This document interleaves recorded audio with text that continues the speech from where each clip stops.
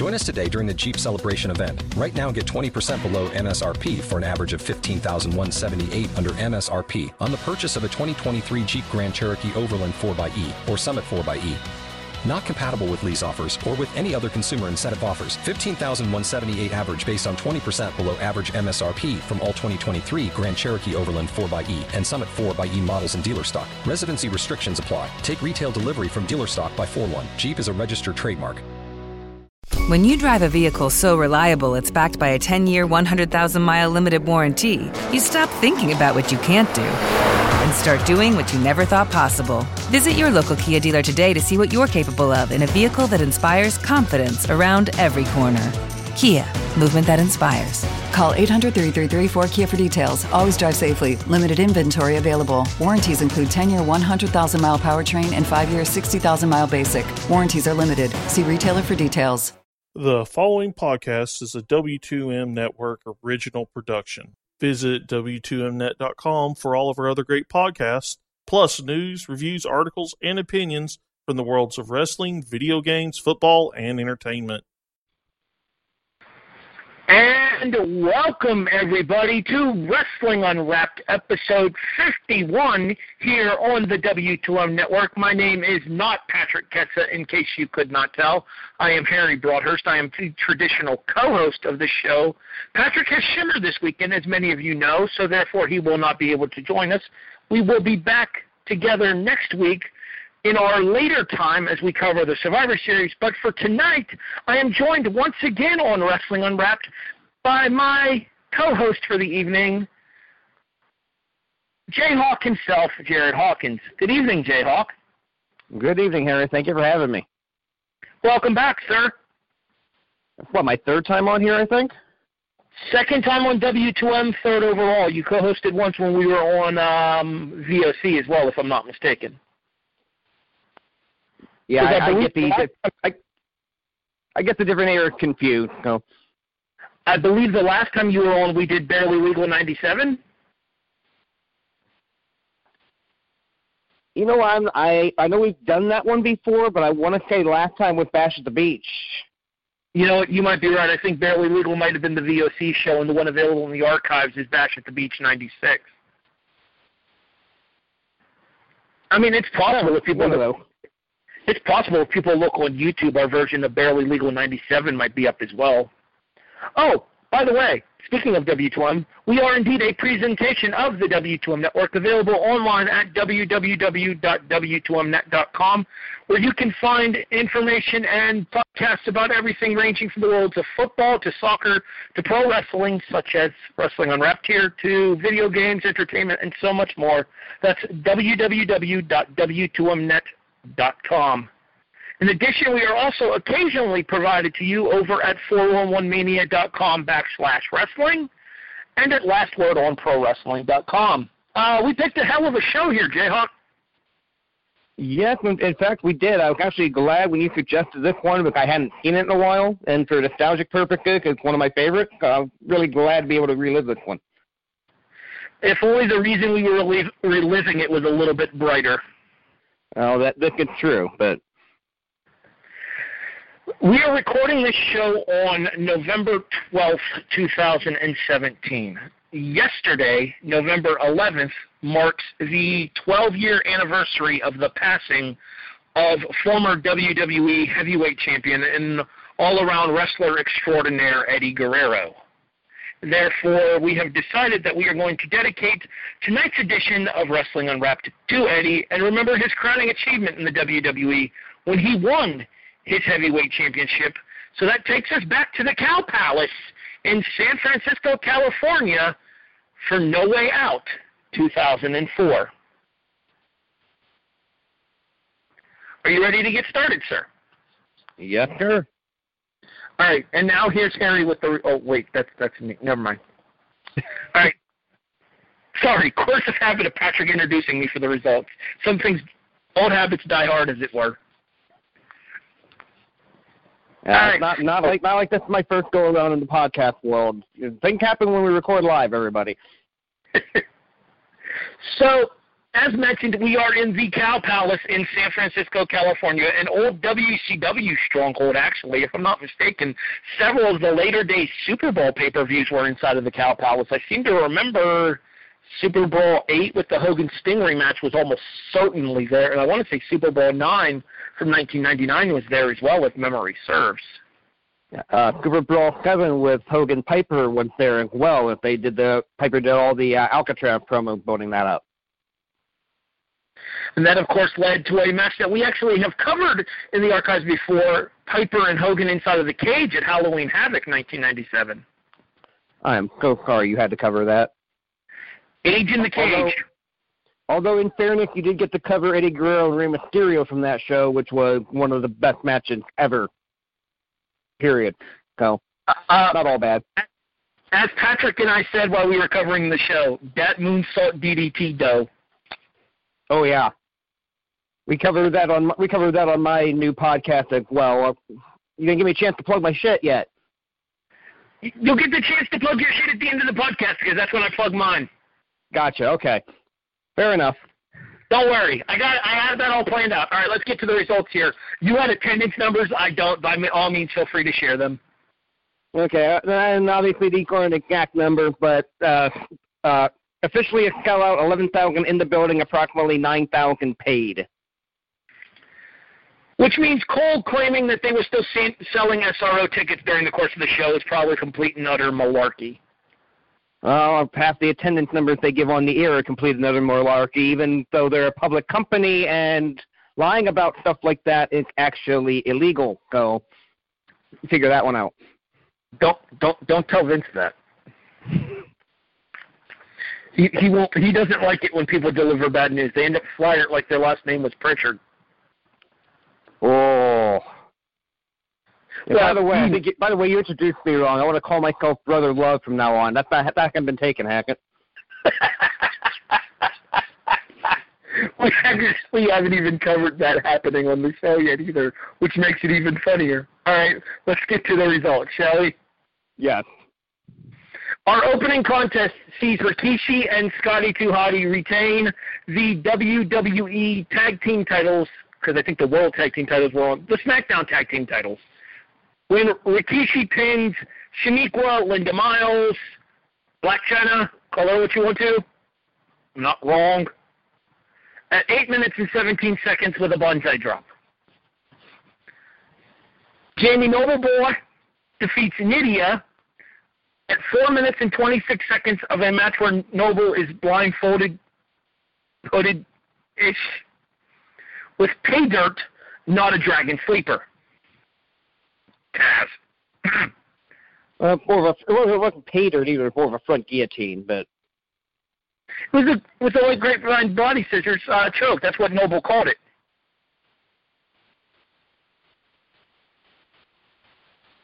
Fair enough. Charlie Haas and Shelton Benjamin defeat the APA when Bradshaw finally sells his arm, and Shelton Benjamin kicks him in the side of the head at 7:22. Hardcore Holly pins Rhino after getting his ass kicked for most of the 9:56, but finishing Rhino off with an Alabama slam. Chavo Guerrero wins the WWE Cruiserweight title from Rey Mysterio Jr. If I'm not mistaken, Rey had actually not won on pay-per-view yet at this point. Oh, no, that's not true. No, he had beat Noble at the Royal Rumble. Never mind. I forgot about the Royal Rumble match until I just thought of that there. All right, anyways, Chavo pins Rey with a handful of tights on a roll-up at 17:22. Kurt Angle wins the number one contendership to the SmackDown WWE Heavyweight Championship, tapping out John Cena with a grapevine ankle lock at 12 minutes and 18 seconds. And the reason we're all here, the main event itself, sees Eddie Guerrero pin Brock Lesnar with a tornado DDT onto the title, air quotes on an audio podcast, followed by a frog splash at 30 minutes and 5 seconds. No, that time is not a typo. So, thought for you here, Jayhawk, before we actually get into the show. Yeah, I mean, I'm going to kind of give some thoughts overall as we go match by match, but Overall, I like a very good show, in my opinion, for nostalgia reasons. I was actually kind of disappointed. It wasn't as good as I remembered watching it back, but we'll kind of go over that if we go along. The big relevant thought to me in this show is, okay, you could pretty much set your clocks by WWE pay-per-views at this time. The lights hit, the credits rolled, and it was 10:47 p.m. on the East Coast, which means 2 hours and 47 minutes. This pay-per-view's runtime on DVD is 2 hours, 32 minutes, and 35 seconds. The network version is 2 hours, 28 minutes, 42 seconds. They clearly did not plan this show fully in advance. No, absolutely not. As a matter of fact, I believe they actually set the Rhino Hawley match up on the Heat that night. So, I mean, they were probably about 15 minutes even shorter when they initially timed it out. They actually talk about the fact, and we'll talk about, we'll go into more detail on Hardcore Hawley and Rhino once we get to that match when we make our way through this thing match by match here. But, yeah, they actually had a match on the SmackDown prior to this particular pay-per-view here, and it was a match where Rhino got himself disqualified, and then they got into a brawl on Sunday Night Heat, and Heyman set them up into a singles match here, tag match player, into a singles match here on No Way Out. Speaking of Sunday Night Heat, there was actually a 6-man tag match on Sunday Night Heat that sounds very entertaining. It is on the DVD. It is not on the network version. However, if you believe the rumors, Sunday Night Heat to the network possibly as early as the end of this year. And what match would they be seeing if they were able to check it on the network for this Sunday Night Heat match, JL? Okay, that match featured Akio, Dakota, and Tajiri, defeating Billy Kidman, Paul London, and Ultimo Dragon in 5:34. Dakota had Dragon on his shoulder. Tajiri hit him with the buzzsaw kick. Dakota went right into a spinning power slam, and Tajiri covered Dragon for the pin. Actually, a very good, very fast-paced match. I enjoyed that finish a lot watching it. I found it on YouTube, I'm not going to lie. So it's probably going to get taken down after WWE hears this, but kick that match out. It's only about 8 minutes, including entrance. Very good, very entertaining. If interested in seeing it after listening to this episode, I will do my best to find said YouTube link and post it on the Facebook page, facebook.com/Wrestling Unwrapped. Also, longtime listeners of the show would know Akio better as Jimmy Wang Yang, which was actually a better gimmick, which surprised me. I still can't believe they actually went with that gimmick for Yang, and I can't believe it worked as well as it did. Well, I mean, they had a redneck. Why not an Asian redneck as well? And why did they never tag team? I think, yeah. You know what? Dragon beginning without having to push it, that would have been cool. If there was ever a cruiserweight tag team division, those two would have been perfect together.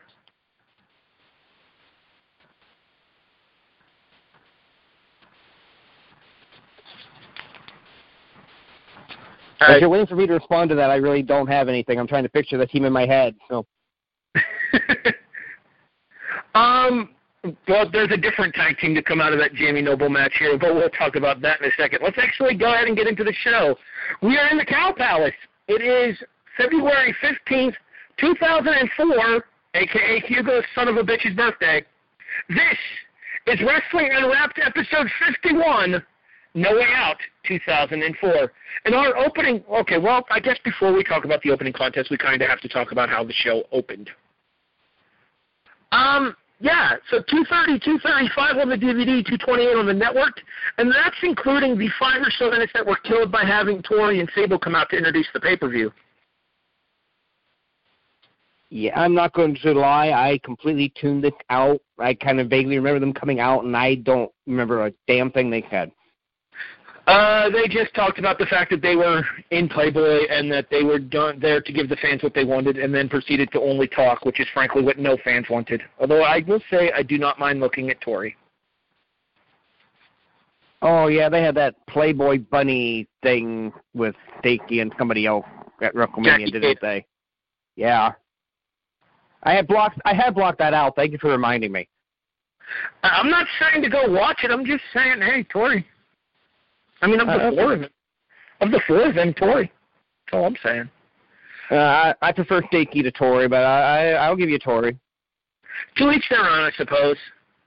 I'm more boobs over butt, so that kind of explains Tori for me.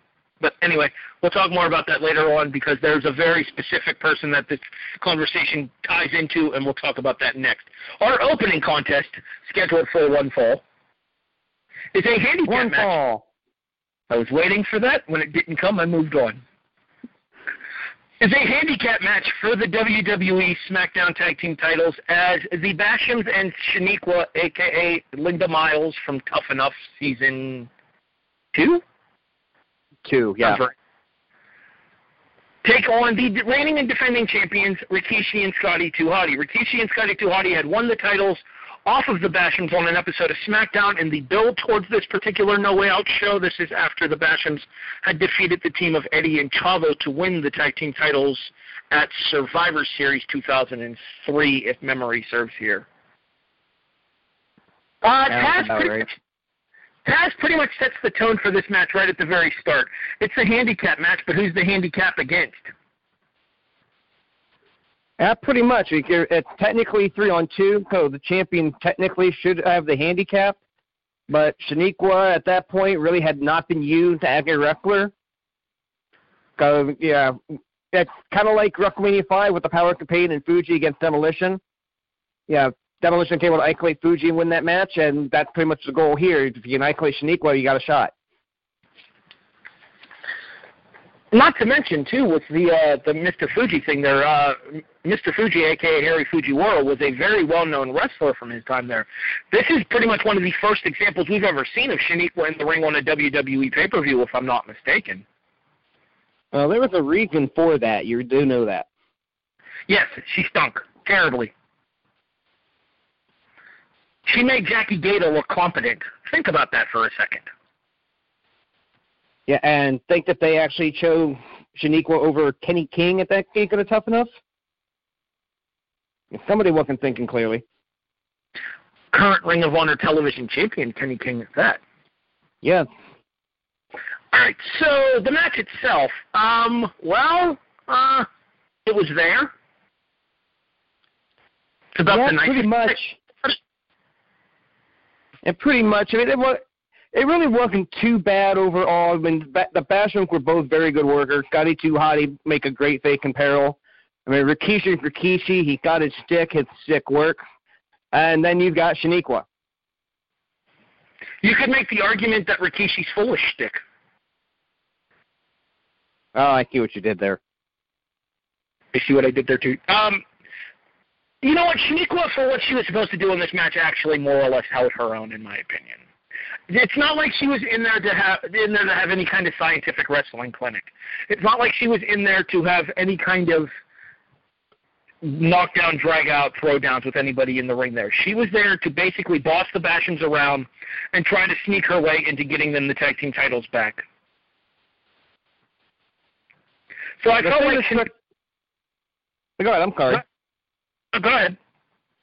The thing that struck me on commentary is, well, if Shaniqua gets the pin, who are the champions? It would be the Basham brothers. That's the entire point of the match. Why are we just speculating on this? I felt like they were trying to call my intelligence a little bit that Shaniqua would actually hold one half of the belt because she got the pin. They were defending the tag titles Freebird style, actually, if they would. At least if you're Michael Cole, that's what's going to happen. I mean, I guess they could have, but I don't think anybody really believed that was going to be the case, no matter how the match ended up. So. All right, so with pro wrestling being where it is now, in regards to the whole, especially the WWE being anti-men on women violence here, is it weird going back and watching shows like this in the archives and seeing the blatant example of male on female violence here with Rikishi, first Samoan dropping Shaniqua and then hitting her with the bonsai drop for the finish? Yeah, for some people it might be. For me, it's really not. You figure WWE doesn't really do it. And really Impact or whatever they're called this week doesn't really do it anymore. But there's still so much intergender wrestling in professional wrestling in general It doesn't dawn on me when I'm watching it that, hey, WWE doesn't do this anymore. To me, it's just another match. You can make the argument that Shaniqua was as big, if not bigger, than Scotty as well. Yeah, at least height-wise, I could make that argument. I would put the argument that she had probably more muscle definition than Scotty did as well. Well, it's hard to tell with Scotty's not exactly wrestling with his shirt off underneath that gimmick. So that's true. I mean, for all we know, he could have been jacked. We have no idea. Well, when he came back to NXT back in like 2010, dude was rocking a six-pack. So, well, there you go. So I mean, it's entirely possible. But that being said, your thoughts on the finish there? Do you think they made the right decision by having Shaniqua take the fall? Absolutely, I think that was the right decision. I really felt at the time that the Bashams had a great upside, and I really felt like they were losing too many matches like it was. And in terms, if you don't want to go with the title change, you'd rather keep them strong for a future push if need be. Were you still doing SmackDown reviews at this point? I don't remember if I was doing Raw or SmackDown at the time. I believe I was doing just Raw at that point, but I switched back and forth so often at that point, I don't remember for sure. Yeah, because I tried to look for your former boss's review of the show here, but I couldn't find it. Should have said something. I could have found it. I'm half tempted to go into archive.org and see if I can't find it in there and read it after the show's done. But as mentioned, Rikishi and Scotty 2 Hotty retain the SmackDown Tag Team titles when Rikishi pinned Shaniqua. They would go on to defend those tag team titles in a four-way match at WrestleMania 20 against the team of the APA and what would be the APA's last teaming together on a pay-per-view. Shelton Benjamin and Charlie Haas, and were the Bashams the fourth team in that match? That makes sense, but I don't remember off the top of my head. I don't think they were, is my problem. I'm trying to think. Well, while we talk about the next match, I'll go ahead and look that up here. Our next contest is the boyfriend versus girlfriend match, as Tony Chimmel so politely points out to us, as Jamie Noble takes on Nydia and What Nature Bought Nydia. Oh, boy. I got to stop you for a second. Did you say taking on Nydia and What Nature Bought Nydia? Brought Nydia. Brought. I think bought might be a better word, but... Yeah, and I think Jamie Noble's money actually bought them, if we're going storyline perspective here. Apparently, Tajiri's blackness makes your boobs swell. Apparently. Who knew? Yeah, but that was basically what set this up. Tajiri sprayed Nydia with the black mist on accident. Nydia was blind. Jamie Noble basically treated her like garbage for probably 6 weeks, 2 months, somewhere in that range. And she finally got fed up with it, and here's the match. Revealing the fact that she could still see on an episode of SmackDown leading into this match. Our general manager, Paul Heyman, added the stipulation why Heyman's working against a fellow heel is questionable at this point, but I digress.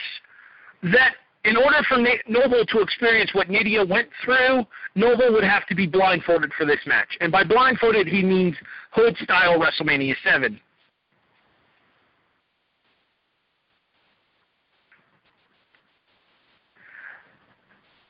As far as the match goes, Nydia looked nice.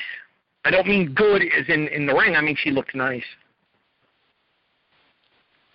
I honestly wasn't looking at her from anywhere from the waist down or the neck up, but that's 100% accurate when it comes to what we particularly saw here. She definitely had new assets, and she knew how to flaunt them at this show. Because that T-shirt's probably about 2 sizes too small. And 2 might be generous. Yeah, well, let's actually try to talk about the match a little bit here, but in the case of Harvey Weinstein, I don't want to get too far into that discussion. Fair. But I'll say this: this match was not my cup of tea. This is not the kind of thing I want to see in my wrestling. But the crowd was into every second of this match, and it was a little 4 minute, and I think he said 4:26. I got 4:25, but 4.5 minutes of just quick comedy leading into the finish. So it's inoffensive. I believe the proper word would be fluff. Okay, maybe not. You're talking about Needy again. I can't get off of that. There's a get off joke there somewhere I'm not going to make. Filler, I believe, would be the best way to describe this match. That's probably a little bit better. I can still turn that around too, but I'm not going to. Yes, we're not going to fill her. We're going to talk about the match now. For as much credit as Taz gets for his color commentary work, he should stick to color commentary because play-by-play is clearly not his thing. That was most definitely not a Dragon Sleeper, Taz. No, that was. You said Jamie Noble had a specific name for it. It's a front guillotine, what it was. I have it listed on my actual typed out results here because I actually type out the results of the DVDs that I watch and stuff so I can keep track of what matches I have with who and how much I have of people. You've seen the insanity that goes into this before. I don't feel the need to go back into this once again. That being said, on my actual type out here, I have Jamie Noble, Taps Nydia, Pay Dirt, parentheses, guillotine choke at 4:26. Yeah, I hear the name Pay Dirt, and I'm thinking Shelton Benjamin finish, but that's what I will call it. That's what I will call it. I don't remember him referring it to it as that, but it's been a while since I've watched the era of SmackDown. So I do believe it was referred to by this particular name before on screen. I'm not certain, but I believe it was. Because this would have been around the time. This would have been around the time that Noble was working with Nunzio, a.k.a. Little Guido, as well. Yeah, it made sense with the gimmick going on at the time, with the storyline going on at the time. You might be right. I might want to call it. I just don't remember being referred to it as that.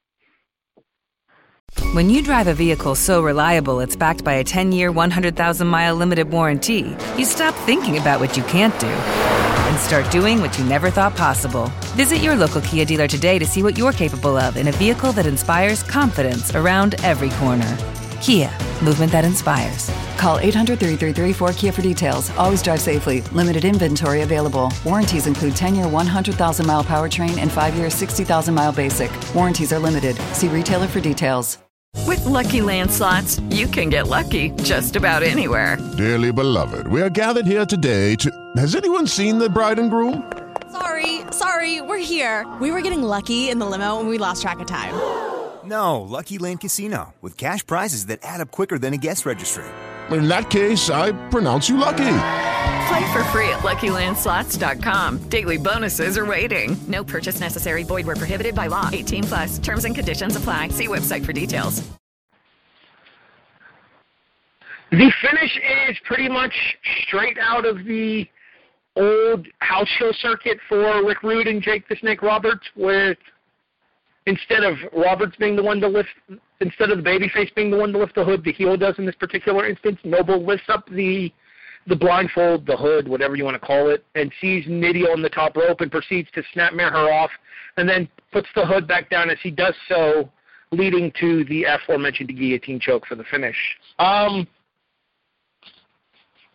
So I read J.D. Dunn's review for this particular show in order to do some more research about the show to try to pick up little pieces of information and stuff here. And longtime listeners of the show know that I have referred to JD's reviews many times on these shows before. By all means, if you guys get a chance, I highly recommend that you check out his work. He's one of the better review writers in my opinion. That being said, his thought process to this particular match was that in order to steal a line from Krusty the Clown, in order for the pie gag to work, the poor sap has to have dignity to start with.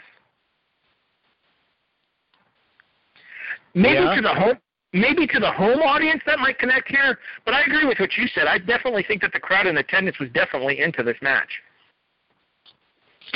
Yeah, that's the it.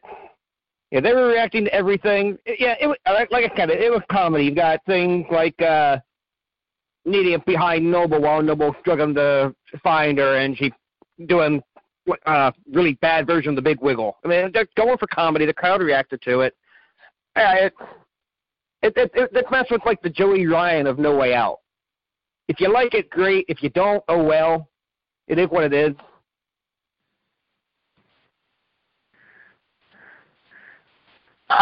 In my opinion, the biggest reaction was when Noble tried to reach out and touch somebody. Yeah. I feel like that's as good a place as any to move on, don't you? Yeah, please. So for as much heat as that last match had, this next match has absolutely none. The world's greatest, and eventually wrestling's greatest once they got to Ring of Honor, tag team. And by the way, research tells me that it was indeed the Bashams as the fourth team in that WrestleMania 20 match. The world's greatest tag team of Charlie Haas and Shelton Benjamin take on the APA in what would be their last ever 2-on-2 tag match in pay-per-view history for them as a team. Which I actually didn't make that connection until you said that, but yeah, that's absolutely correct. The John Bradshaw Layfield character would begin right after WrestleMania 20, if memory serves. Yeah, somewhere in April. But they did something on SmackDown where they fired Ron Simmons like the next week they started the JBL gimmick. Because I know for a fact that his very first singles match on pay-per-view as John Bradshaw Layfield was the horrendously bloody Judgment Day 2005 match between himself and Eddie Guerrero. Yeah, we can get into a lot more detail about the JBL singles push at a later time. Again, trying to compare this to something else, it's kind of like the Jinder Mahal single push. Guy's been a tag team wrestler forever. All of a sudden, I want to push him in main event without actually giving him any single wins before that. Yeah, title run wound up being very good, but I was not thrilled with him getting the push as fast as he did. Yeah, I was going to say, the JBL run, I mean, and we're getting kind of off topic here, so we'll get back to the match in a second here. The JBL singles run was actually a whole lot better than it really had any right to be. And I think a lot of that had to do with Bradshaw's dedication to the gimmick. Yeah. Whereas I feel like Bradshaw was taking his push and his run at the top of the cards much more seriously than Mahal did, because Mahal kept, seemingly to me, and especially as somebody who was reviewing all of his pay-per-view matches on WU Reacts with Patrick, it seemed like Mahal was having the same pay-per-view match over and over again, regardless of who the opponent was, whereas Bradshaw was able to cater his offense to work with the person that he was working with, be it the knockdown, drag-out brawls with Eddie Guerrero in both the Judgment Day match as well as the Texas Bull Rope match at the Great American Bash, to the slugfest that he had with Taker at SummerSlam, to the barbed wire cage match he had with Big Show at No Way Out in 2005. Okay, can somebody go to weather.com and do a search for the temperature in hell? Harry and I are agreeing way too much today. We should use What the Forecast instead. It would be funnier. Yeah, sure. I love that app. But anyway, we're getting way off topic now. Oh, no, it wouldn't be an episode of Wrestling Unwrapped if we didn't. All right, tag match, playa. This would be pre-Teddy Long, though, so I guess that joke's not relevant yet. Anyway. Haas and Benjamin versus Bradshaw and Farouk. So Bradshaw comes into this match with a taped arm due to it being worked on by Shelton on SmackDown prior, where Shelton would work over Bradshaw's arm with a Fujiwara arm bar. However, Bradshaw would suck it up and hit the clothesline from hell for the finish anyway. This particular contest sees Charlie Haas the victim of a suck it up clothesline from hell, and then Shelton Benjamin sidekicks Bradshaw one right in the side of the head for the finish at 7:22. I believe it was once referred to as perfectly acceptable wrestling, except if you're in that crowd, in which case you don't give a crap.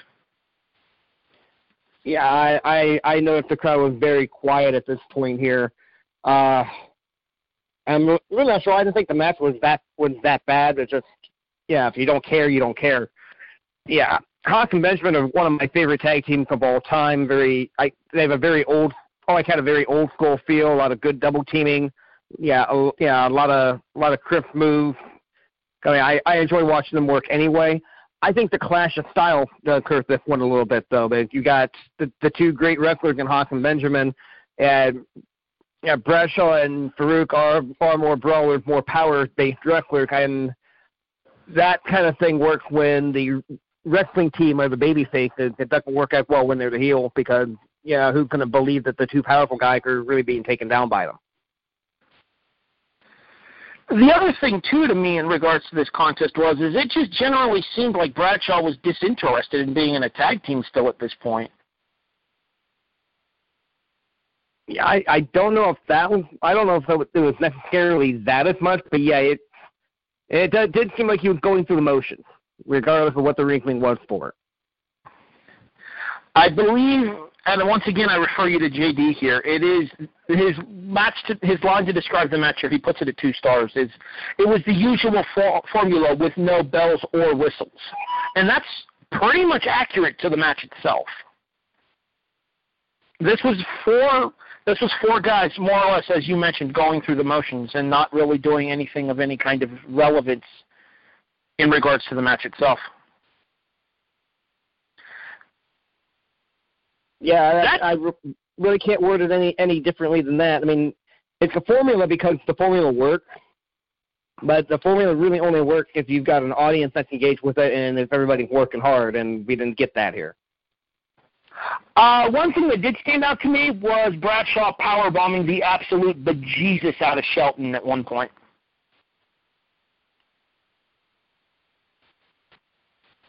That to me was the most impressive spot in this entire contest.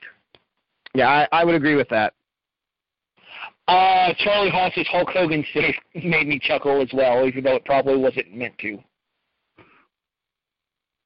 Yeah, I don't think this was supposed to be the comedy match of the evening. I think we already had that. It made me chuckle seeing Charlie save with a leg drop, brother. What can I say?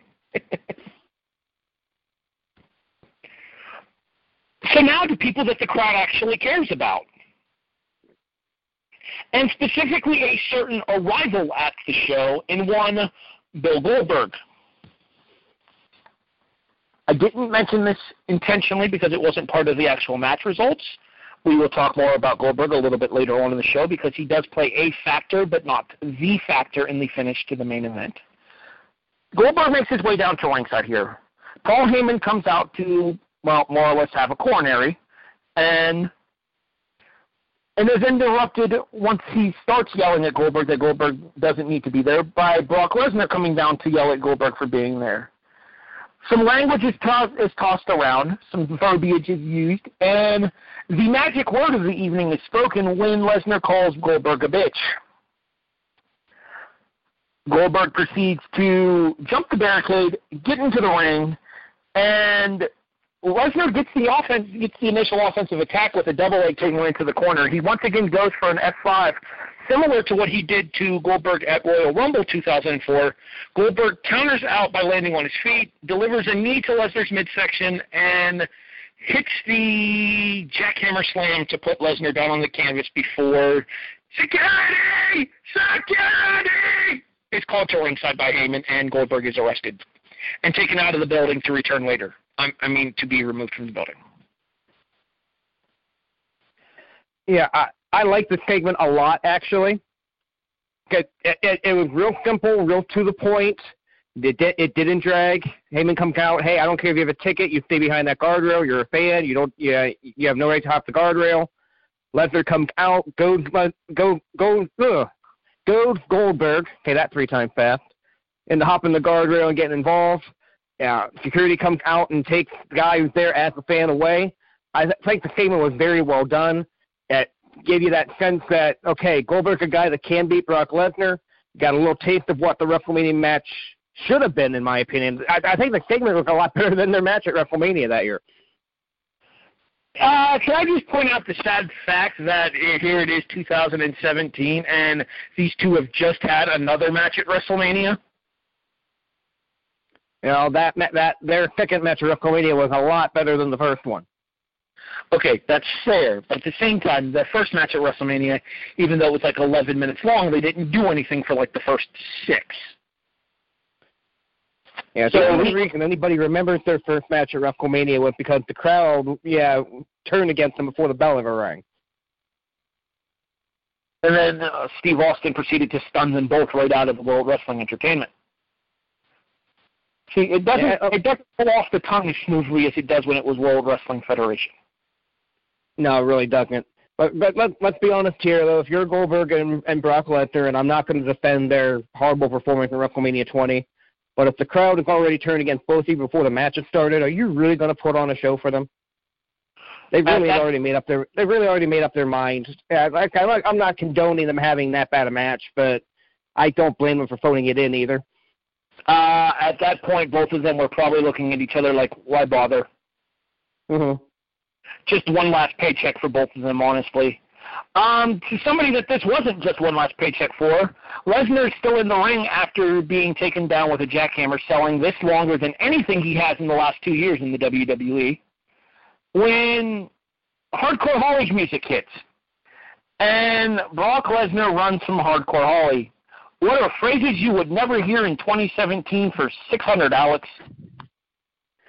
Yeah, but you know what, though? It made sense with what was going on at the time. That Holly recently come back from the injury that what happened in the match against Brock Lesnar. They just had the match at the Royal Rumble the month before.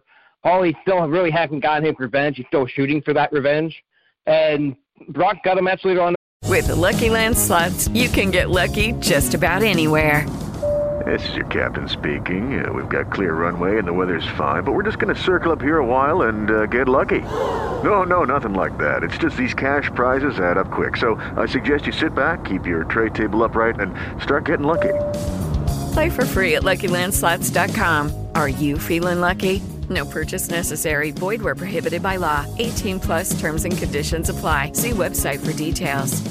Judy was boring. Hello. Then Judy discovered ChumbaCasino.com. It's my little escape. Now Judy's the life of the party. Oh, baby, mama's bringing home the bacon. Whoa, take it easy, Judy. The Chumba life is for everybody. So go to ChumbaCasino.com and play over 100 casino-style games. Join today and play for free for your chance to redeem some serious prizes.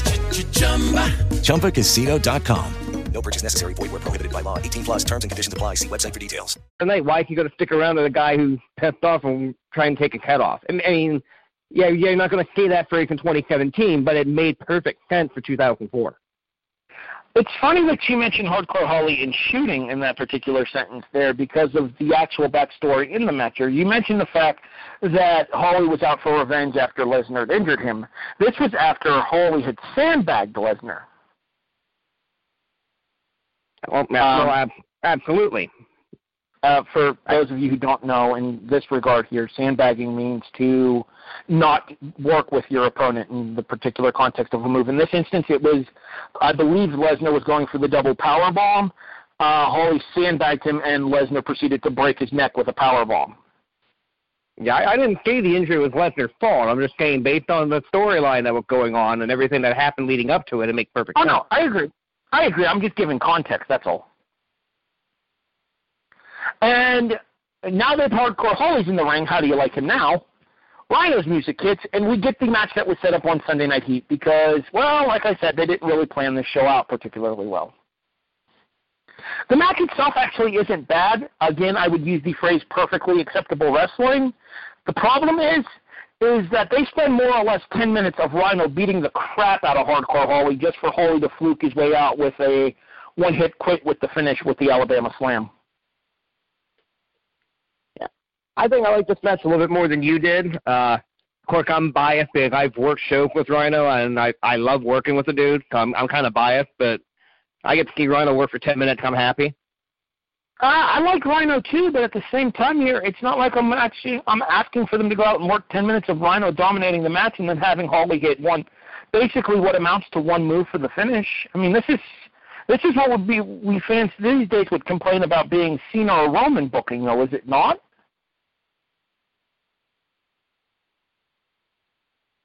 Even I get where you're going with that, but even Cena and Roman will get a little bit more offense than what Hardcore Holly got here too. Yeah, I actually kind of made your point for you, I think, by saying that, but. I actually liked Rhino. I liked Rhino in this time. Rhino was just coming off of an impressive run back in 2003 when he came back from his neck surgery. I seem to remember a four-way for the U.S. title at SummerSlam in 2003 between Tajiri, Rhino, Benoit, and Eddie. That was fantastic here. And Rhino still had a lot to give to the company at this point here. He would be gone from the company, I believe, by WrestleMania the following year after the incident with his ex-wife in the hotel, if memory serves. That being said, at this point here, I believe that there was still some speculation possibility for the WWE that they may have intended to do more with Rhino down the road.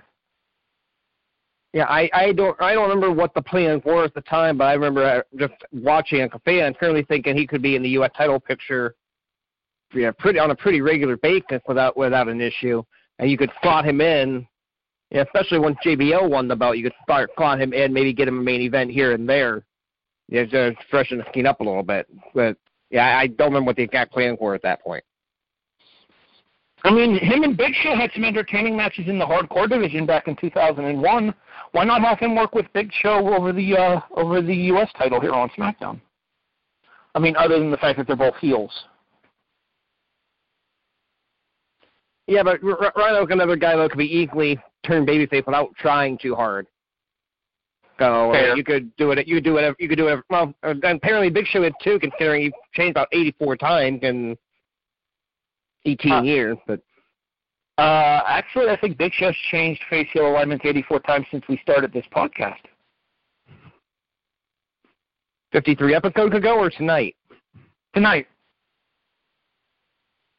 I figured I'd clarify that. 100% tonight.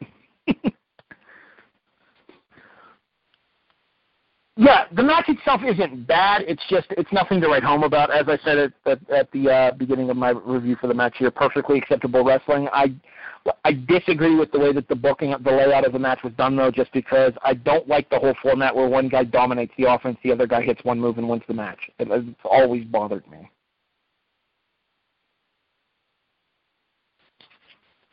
You listen to one if we were some other podcast, we would find out we would say who the agent was and do a bad impression of them, but. Well, you know. Something to wrestle with. Fridays on Spotify. And mostly because I just blanked on MLW Radio. I don't know why I blanked on that. Anywho. I'm actually surprised you plugged it by name, but there you go. Oh, no.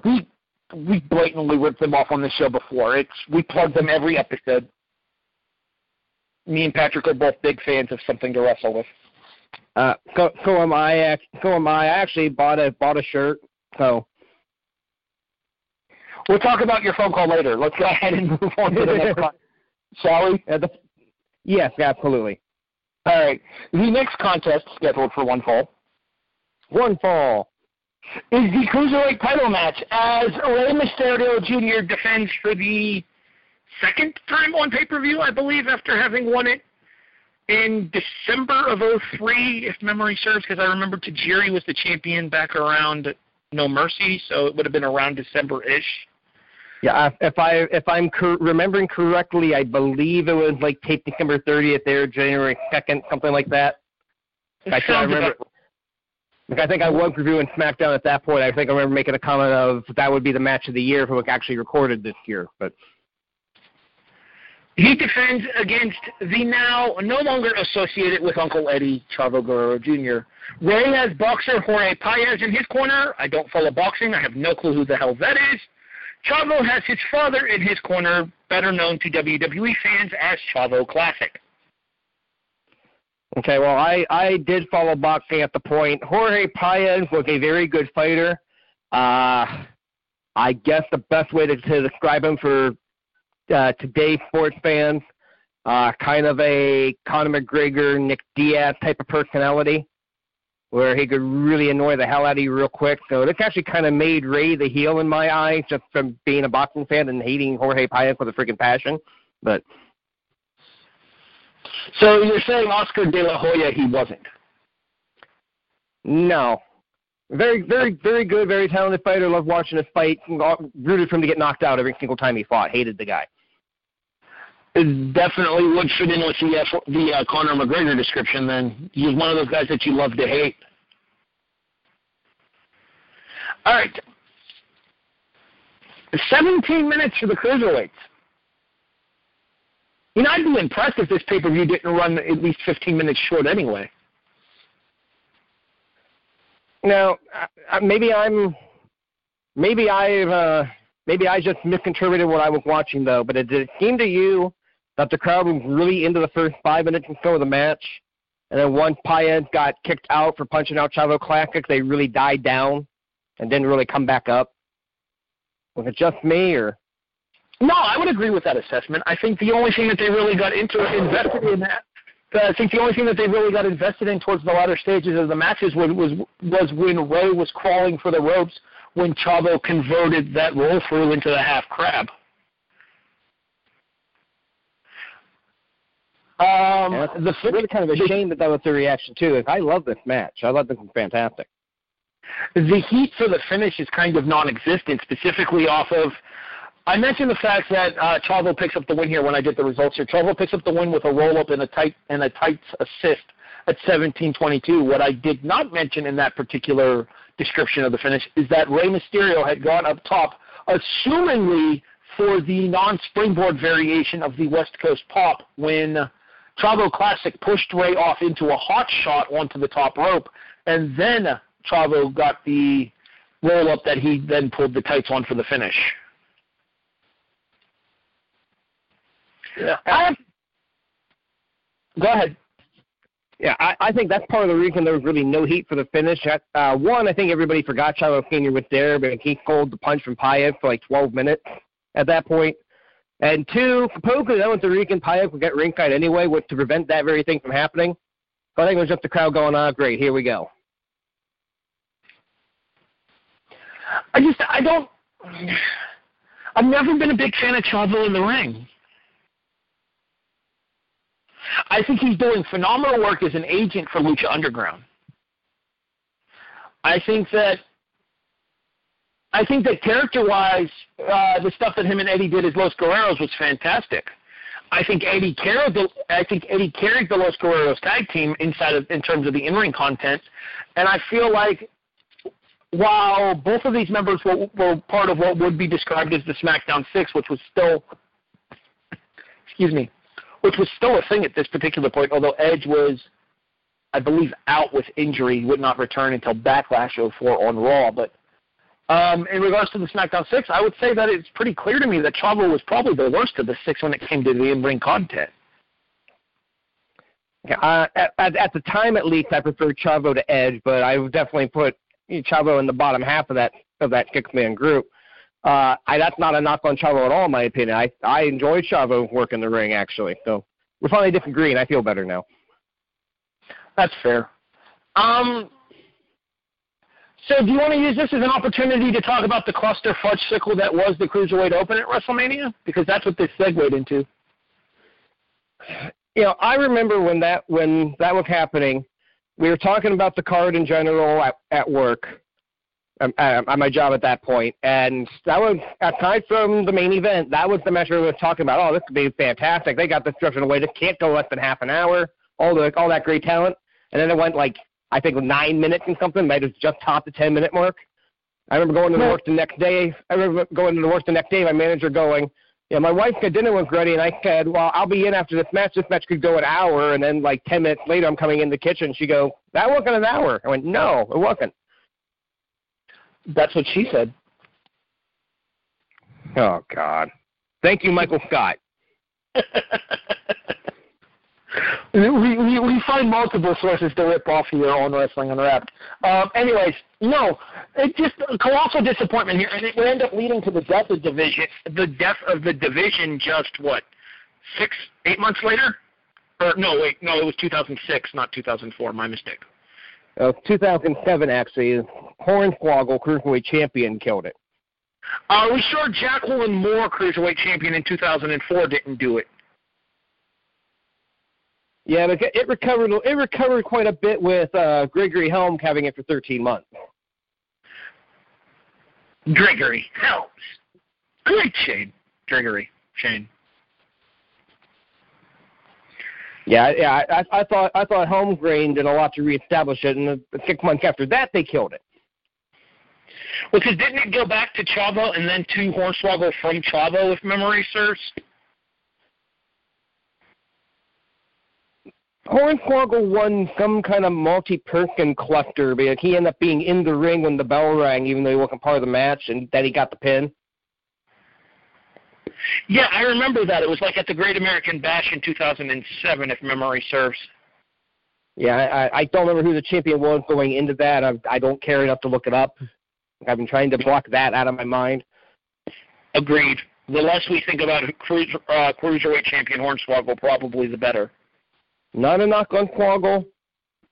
Enjoy the guy's character. I've seen him work independent show. He funded independent show. With the Lucky Land Slots, you can get lucky just about anywhere.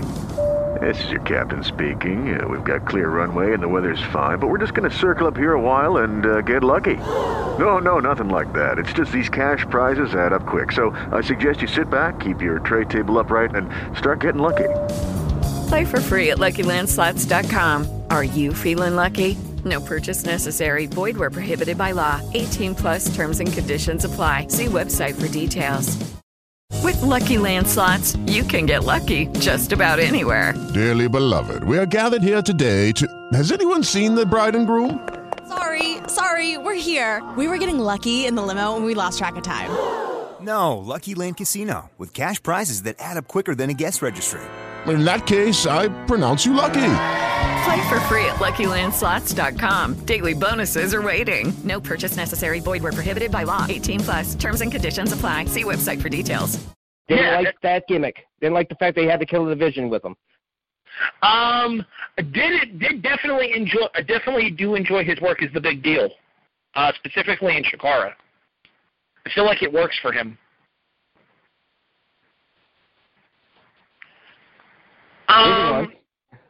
Well, we talked about the Cruiserweight division here. Now that the Cruiserweight division is back in the WWE, is there anybody from this era in the Cruiserweight division that you think would be able to survive in the modern-day WWE's Cruiserweight division? I feel like James Gibson, Jamie Noble could probably still go. Yeah, I think Jamie Noble, if he wanted to, could still go, absolutely. The question is I would like... Yeah, depending on how his neck's doing. I would say Rey Mysterio, depending on how his knees are doing. Paul London could actually still bring it as well. I think London could do fairly well in this division right now. I think London's too advisory towards their wellness policy for that to ever happen, though. I wouldn't be surprised. I wouldn't be surprised to see Ray back in the WWE at some point, and I feel like him working with some of these younger cruiserweights might not be the worst idea in order to get the crowd more invested in the cruiserweight division. Yeah, I would kind of like to see Mysterio against Sakawa, quite honestly. I think that would be fun. Mysterio and who? Akira Sakawa. I would actually be interested to see Mysterio take on Kalisto, because I feel like a match with Mysterio could help make Kalisto as an in-ring talent. Because Kalisto has all the talent in the world. He just can't cut a promo to save his life. But having the rub from somebody like Mysterio to put him over would definitely do wonders for Kalisto, in my opinion. That would be a lot of fun as well. Honestly, I think Mysterio and Kendrick could be fun, too. I don't know if they've ever worked together. The question would be if their paths have crossed anywhere else. And honestly, outside of maybe an independent here or there along the way, probably not. Definitely not on any kind of mainstream promotions radar. Yeah, I mean, they were in WWE together for a while, and I don't think they ever booked that match. I don't think they were on the same brand in the WWE when they were in there together. Because I want to say Ray was on SmackDown, and then Kendrick was on Raw when Kendrick got his release from the Yeah, Kendrick was on Raw when he was on SmackDown when he got his. They might have been. Yeah, I don't think they ever pulled the trigger on that match. I would have loved to have seen that. All right, with that being said, we move on.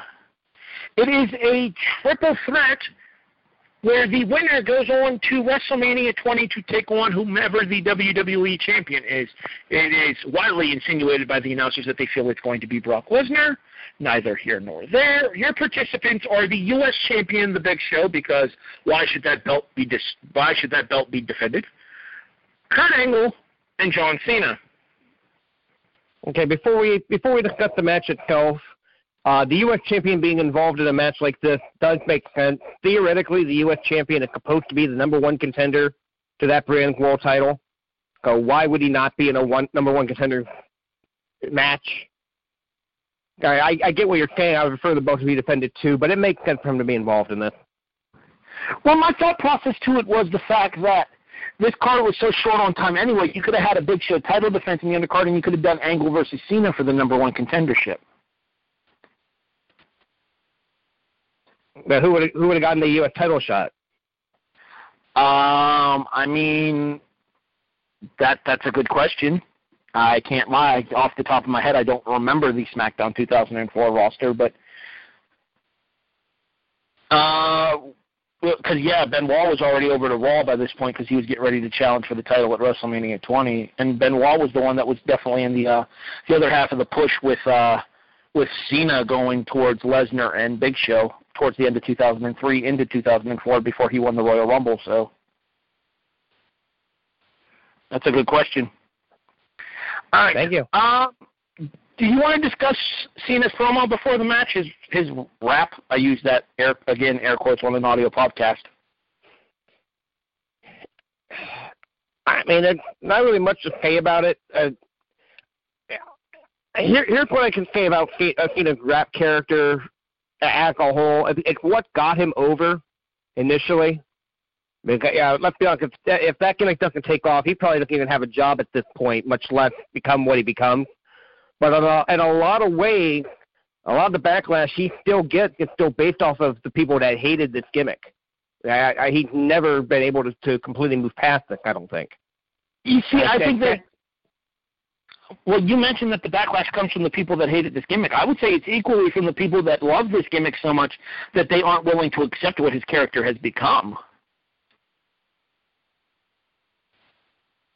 There's an argument for that. I can see that. Okay, you were saying, continue. No, that was pretty much my point. All right. The match itself here, actually pretty entertaining as far as, it's your standard triple threat fare. Two guys battle in the ring while one's taking a siesta for most of it. There are a couple interspersed spots where everybody gets involved with everybody, but again, traditional triple threat fare here. Are you okay with the triple threat formula of two men battle while one's on the floor, or would you prefer more of all three people being involved against each other? I would prefer more of all three guys against each other. I feel like if you have to rely on one guy being on the floor and two guys fighting that much in the match, you may as well just book one-on-one match to begin with, done like a gauntlet type thing or a round-robin thing or something instead. I've always kind of felt that. The one thing I did like about this particular one, it's become just kind of standard practice that triple threat matches are no DQ. And here you've got a referee who's actually enforcing the rule. Big Show at one point is choking Cena in the corner with his boot, and you're getting the 5 count from referee Nick Patrick. I thought that was actually a nice little touch that, hey, there are rules in this thing. You still got to actually win. You still need to try to win the match within the context of a normal wrestling match. And that's one thing I think is missing from the current triple threat matches. Line from JD's review here. Cena hits the FU on Big Show. Really should have saved that for WrestleMania.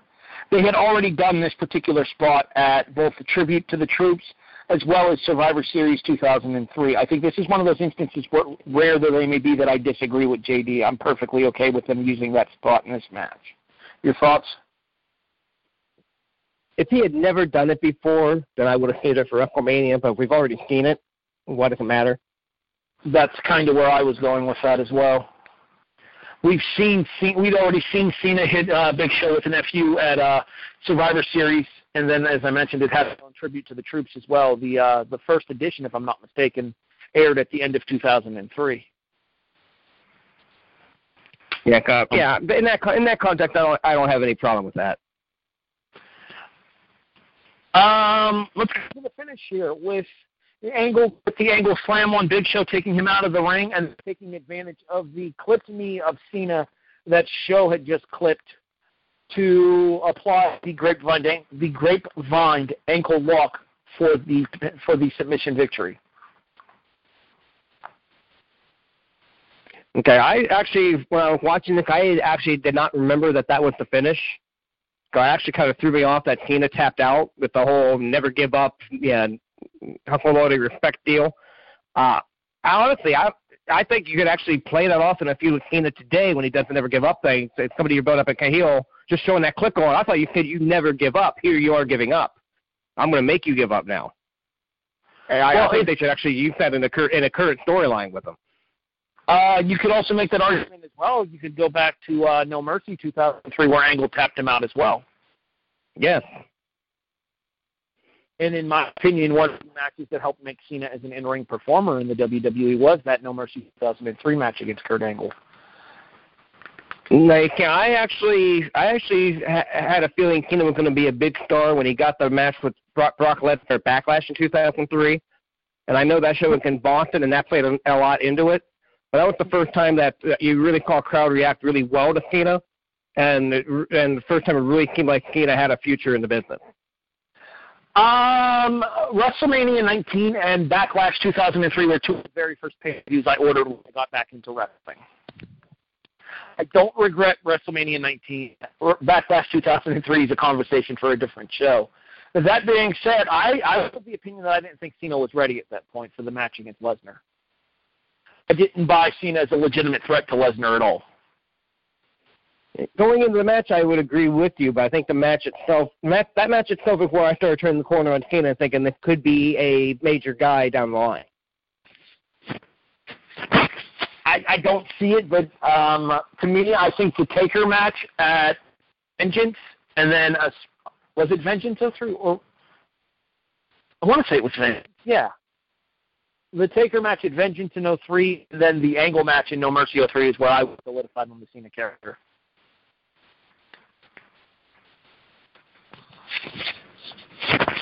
Okay, I called a little bit before you did, apparently, then. Either way, 2003 was Cena breakout year. We're agreed on that part.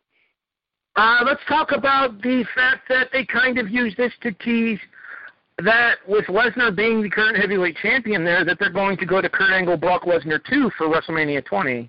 Can you imagine how the landscape of the WWE would have been different had we actually gotten that contest instead of WrestleMania 20? That's actually a very good question.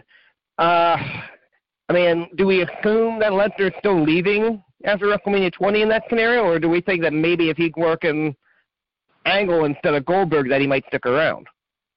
See, I'm thinking that if he's programmed back with his pal Angle, that he might be more willing to consider sticking around on at least a somewhat regular basis, much the same way of the schedule that Rock was working around this time frame, where he'd come in for a couple of months and then disappear, come in for a couple of months and disappear. I think similar to the schedule what Lesnar works nowadays will work for him back then as well. Yeah, that's a really interesting question. I think that's the key there. I think if Lesnar's going to leave anyway, there's not much difference aside from maybe who got the belt at any given point. But if Lesnar sticks around, that does change a huge dynamic. Because I feel like if Lesnar's not leaving, Eddie doesn't get the belt here. Yeah, supposedly it was a very last-minute thing about Lesnar leaving. They apparently didn't know that until later in the day. If you listen to some people that were working at the company at the time, at any rate. So, I feel like this is a Bruce Pritchard reference of an episode of this podcast I haven't gotten to yet.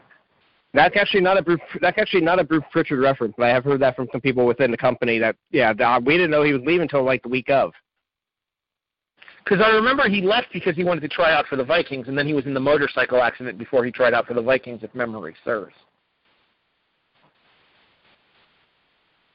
I You may be right. I'm trying to think of the time frame off the top of my head, and I cannot remember when that motorcycle accident was. All right, we'll talk more about where this leads after we discuss the next match because, I mean, we already mentioned the fact that Eddie beat Lesnar to win the title, which leads to Eddie and Kurt at WrestleMania 20, in my opinion, probably the second or third best match on that show. I'm personally of the opinion, I mean, the triple threat is number one in my opinion, and it is still, in my opinion, in the top 5 for WrestleMania main events of all time. Even though it doesn't technically exist anymore, but go ahead. Yeah. To me, I would put Eddie and Kurt right up there with Jericho Christian as the second best match. I would put it above Jericho and Christian, although I do like that match a lot. I think Jericho Christian, and especially with the story that gets told after the match for Jericho and Christian, gives it a little bit of an edge to me. Not to mention, and we've talked about this many times on the show, I am an admitted Jericho mark. Oh, Jericho still can still go in the ring. If we're talking about Jericho going to New Japan for a one shot in freaking January, like this match should be WrestleMania instead. Let's be honest here. New Japan reference on this show. Patrick will love that. New Japan makes his blood boil sometimes. It's funny to me. I don't subscribe to New Japan World. It's not something that I have any interest in. It's not my style of company. I don't feel like I would use it, and especially given the fact that there's no actual app availability for it, so I'd have to watch on my computer or on my tablet. I wouldn't be able to watch on my screen. That being said, the Omega Jericho match is one that I am going to go out of my way to see. Yeah, they do have these thing called HDMI cables that you can run from your computer to your TV and watch it on your screen that way, just FYI. And if my netbook had an HDMI port, I'd totally be up for doing that. Well, that's your problem. Let's talk main event, shall we?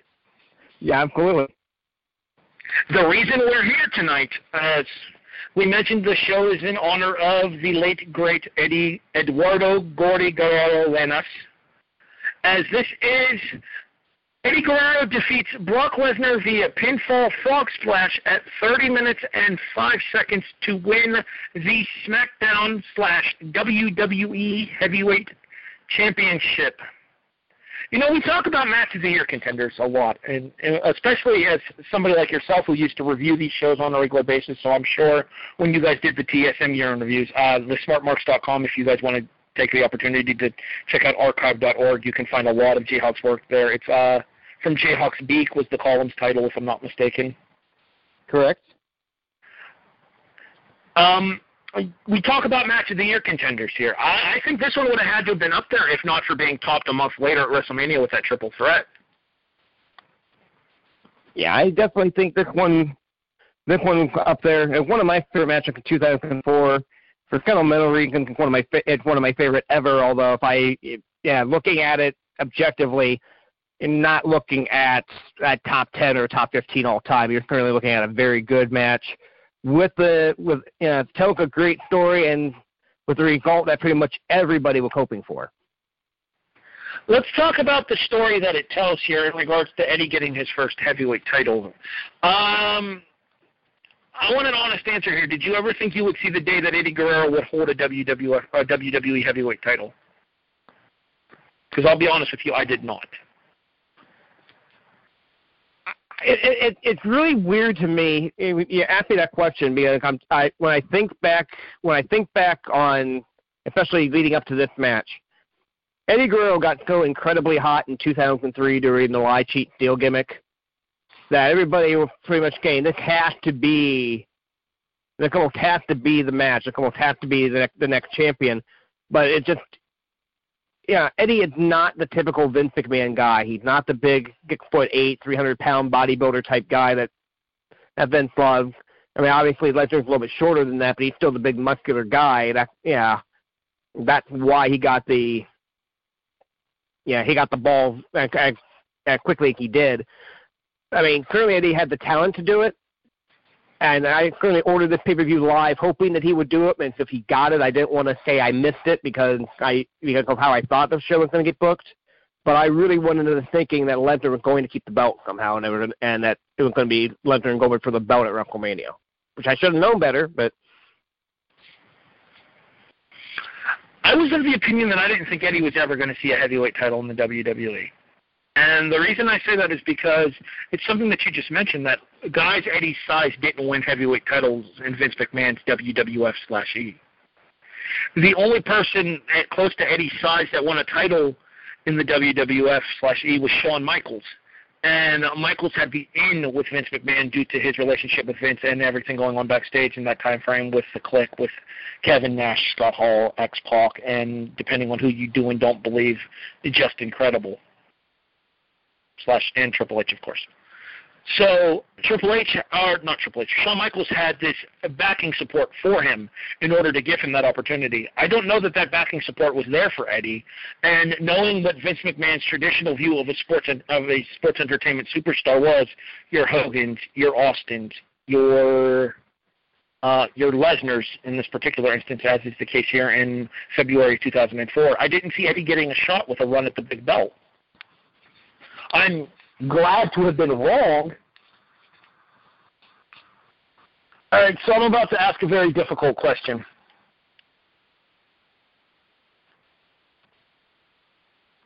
I got to figure out how to phrase this so that it doesn't come off offensive. Do you think Eddie's run with the title contributed to his demise?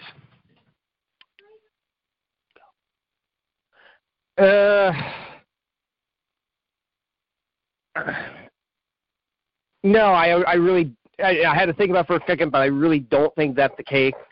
I do think that the pressure got to him a little bit to try to be that draw, and I think that's why he dropped the belt to JBL as quickly as he did.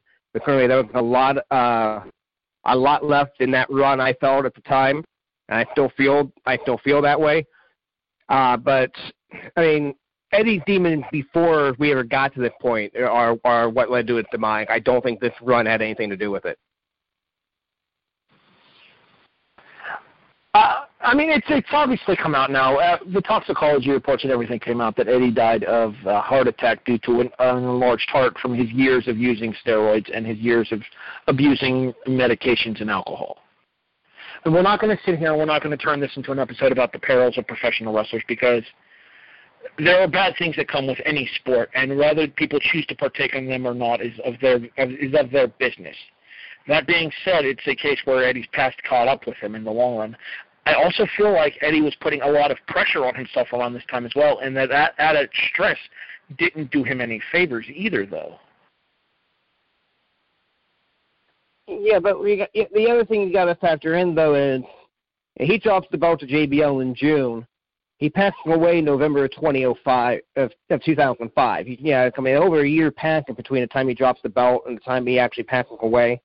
I would think if this run contributed that heavily to it, and I agree with you, he put a lot of pressure on himself. But I think if that was part of what led to his demise, he would have made it as long as he did afterwards. That actually ties into what I'm about to say next here. The rumor is that Eddie was supposed to get the belt back 2 nights after he would pass away. The rumor was that Eddie was supposed to take the title off of Batista on an episode of SmackDown, where Eddie would turn full-on heel when taking the title off of Batista after they had what would be Eddie's final pay-per-view match at No Mercy in 2005. My question to you is this. Given the fact that, with the rumors being that Eddie was supposed to get the belt back there, do you think maybe some of the stress from when he was originally champion might have contributed towards any kind of perhaps issues that he may have had that afternoon? Hey, has it ever been confirmed that was the actual plan, though? I've heard it both ways. I've heard that story too, and I've heard. I think I might have even been Bruce Prichard. I could be wrong. I know several people have said that no, that wasn't the plan at all. I think Stephanie McMahon even said that wasn't the plan at one point. So it's a good question, but I would really need to know if that was actually the plan, and two, how far out they were thinking with him having the belt. Before I could give you a real answer on that, I really can't give you an honest answer without knowing all that information. And I think that's enough down talk for this particular episode. I feel like it's time to get back to happier moments in regards to this particular show. Please. All right. Well, that's one of the reasons why we were kind of hesitant to do this show, because we knew these topics would have to come up, and inevitably, based on the fact that the show is being done on what is the day after the anniversary of his passing. All right, let's get back to the show itself here. Goldberg's involvement in the match. Cole and Taz make a big deal about it when it happens, but by the time the finish rolls around, it's pretty much forgotten. Do you think that was the right decision? I think that absolutely was the right decision. Honestly, I don't feel Goldberg needed to come back out and cost Lesnar the match. You already did your statement to build up to the match. That was enough, in my opinion. I see why they did it. I get why they did it. I think if you take that out and do everything else exactly the same, I think the match works just as well, if not better. But it's definitely the right decision for that not to be directly the finish, because even if it gives Lesnar the out that he can still say, well, if Goldberg doesn't come out there, I beat Eddie. But when you show the replay of that victory, it looks like Eddie beat Lesnar without any outside involvement at all. So I think that was actually the perfect way to handle it, is they had to get Goldberg involved. Well, I don't know if I would agree with that, given the fact that Lesnar was going for a belt shot on Eddie when Goldberg speared him. Assuming Goldberg doesn't get involved there, Lesnar hits that belt shot, and there's your finish. Well, the referee went down at the time too. Why wouldn't you do the slow crawl 2 count and Eddie kicked out anyway? You'd still have Eddie kick out of that believably without Goldberg being involved in that. Well, not to mention, I also enjoy. I'm okay with the Goldberg involvement in this match, specifically for the reaction that the kick out that Lesnar got off of the cover by Eddie after Eddie crawled into the cover for the spear. And I like the fact that they let Lesnar kick out of the spear as well when Eddie went for the cover. Yeah, and that was a very well-timed kick out, and you're right, that crowd reaction, that combination of, all right, this is awesome, this match is continuing, and oh crap, Eddie could end up losing the thing anyway, isn't he? That combination of that reaction from the crowd really hammered everything home. Absolutely here. Let's move on a little bit later on in the contest with the Tornado DDT on the title. Again, air quotes, audio podcast. You know that's deal by now. Brock, clear as day, missed that belt. Yeah, usually when they put things on the DVD or on the network, they will try to edit in a different camera angle to make it look like it happened the way it was supposed to. And yeah, there was nothing they could do to save that one. He missed the belt by probably a good foot.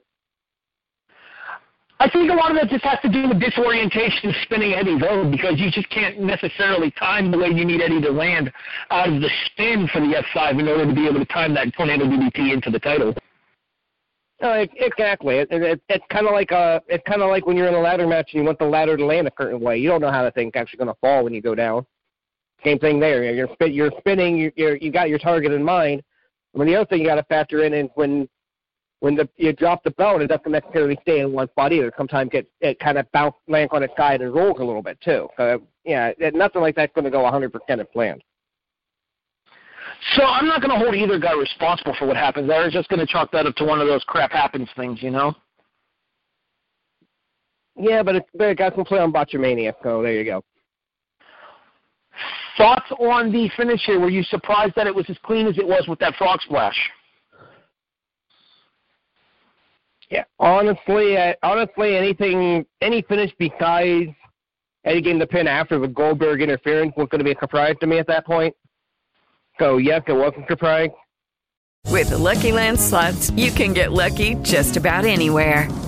This is your captain speaking. We've got clear runway and the weather's fine, but we're just going to circle up here a while and get lucky. No, nothing like that. It's just these cash prizes add up quick. So I suggest you sit back, keep your tray table upright, and start getting lucky.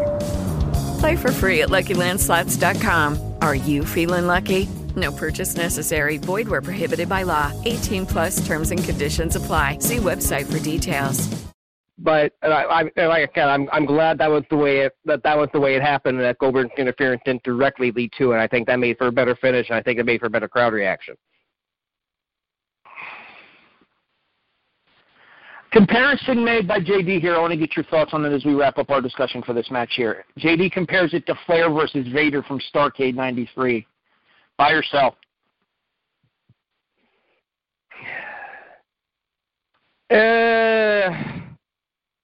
I'm going to sell that one, honestly. I guess the comparison is based on the crowd reaction to Flair winning as opposed to the crowd reaction to Eddie winning. I don't get two completely different stories, two completely different dynamics. See, to me, it almost seemed more like maybe more like a Shawn Michaels versus Sid Vicious kind of thing, where it was I don't know if necessarily younger because Brock was pretty young when he won the heavyweight title, but the lighter, more athletic wrestler using the opportunities that he would get to try to wear down the bigger power-based wrestler, if that makes sense. Yeah, I see where you're going with that. And again, though, there are two completely different matches, two completely different stories being told. I feel this match. I won't compare this match to another match in that sense. I feel like this one stands out on its own as its own thing. Now, one thing I do want to bring up to you while we are discussing this match, I got a little scoop for you on this one that you may not be aware of. And this was told to me at a seminar I took from Jimmy Corderas a couple of years ago. Even though, I know you've seen the clips of Vince McMahon backstage congratulating Eddie on the match and congratulating him on doing what he's done. But Vince was actually furious in the back when the match ended. The position Brian Hebner was in, there's no way he could have seen both Brock Lesnar's shoulders. Was Corderas the referee of record for this contest? No, Brian Hebner was the referee of record. Okay, so Corderas did work a couple matches on the show. He would have been backstage, probably close to Gorilla at that point. Right. Well, yeah, I'm sure. As Pritchard would say on his show, it was a sellout at the Monitor. Yeah. Especially if the boys knew that Eddie was winning the title, they're all going to want to see Eddie's moment. And I actually remembering he said that, I paid close attention to it, and yeah, there's no way Hebner could have seen both shoulders. He would only seen one shoulder on the angle he was at. So, well, in fairness, Hebner was still kind of groggy from being hit with Eddie's feet once when Lesnar delivered the F5 too. Yeah, and a lot of people don't realize Brian Hebner was still a young referee at that point. He only had about 2.5, 3 years experience at that stage. So. Nowadays, he might be coming back. Anything's possible, but they've already got more referees than they know what to do with anyway. Well, I feel like Brian would be a good addition. I don't think Earl's old behind needs to be out there refereeing still, but I think Brian still has a lot to contribute. Oh, I'd love to see Brian Hebner back on the big stage, but there's a couple of referees in NXT that have been ready for the call for a while, and there's no room for them. So. There's one referee in NXT who'd be just as well served as a worker as he would be a referee. Now that they've got Jessica Carrick a referee, I think there's two. But well, I think Jessica would have to kind of adjust to the WWE style, whereas I think for as long as he's been around the company now, I think Drake would be ready to go. Yeah, I agree. Just making the point though that they are converting workers into refereeing rather than actually looking for refereeing at this point. So. Well, do you think it's because workers have a kind of a unique experience when it comes to being inside of the ring, so that they're able to help the other guys communicate a little bit better than maybe a standalone referee is? Now, this isn't to take anything away from strictly performance referees here, because, and I'm going to go on the record in saying this, and this will be the only time you will ever hear me compliment you like this on air. A lot of people who listen to these shows know that I work as the play-by-play voice for Real Action Pro Wrestling, which is a local Ohio-based independent wrestling company. Jared is one of the referees for the company as well. And in my opinion, and I've said this to other people before, I don't know if I've ever actually said it to you before. In my opinion, you're probably the second best referee in the state of Ohio.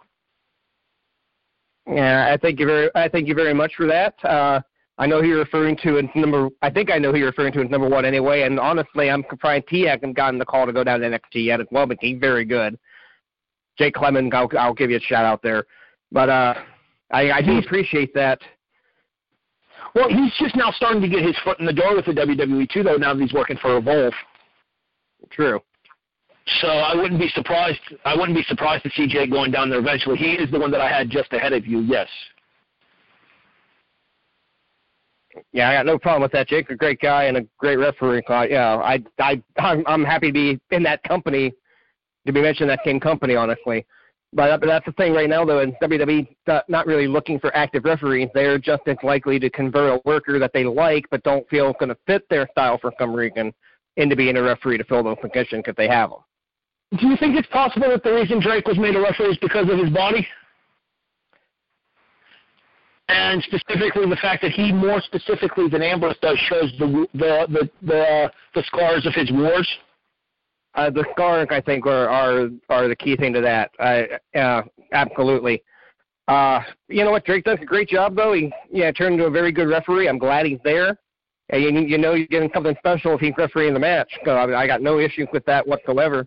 To answer your question about if maybe because they've been workers before, that gives them a unique perspective on it, that's probably a very good point, actually. Currently, I know a lot of times, a lot of wrestling schools will have guys that aren't quite ready referee first so they can kind of see it from in the ring how some of the guys work as well. Maybe it's the thinking kind of in reverse. Well, you've already been a worker, so you should have an idea. Yeah, so you should know how to position referee being a worker, because you should know what position to get into. It would not surprise me at all if that's their thinking. Just as importantly, too, they're used to having to communicate with other wrestlers during the course of their matches here. You would think that it would be second nature to communicate with the wrestlers as the referee in order to give them their time cues and to get them to relay the information to get from spot to spot to spot. I think that it's been said before when it comes to the NXT women's matches that some of those matches were put together entirely in advance, and it was the referee's job to communicate the spots to the women in NXT.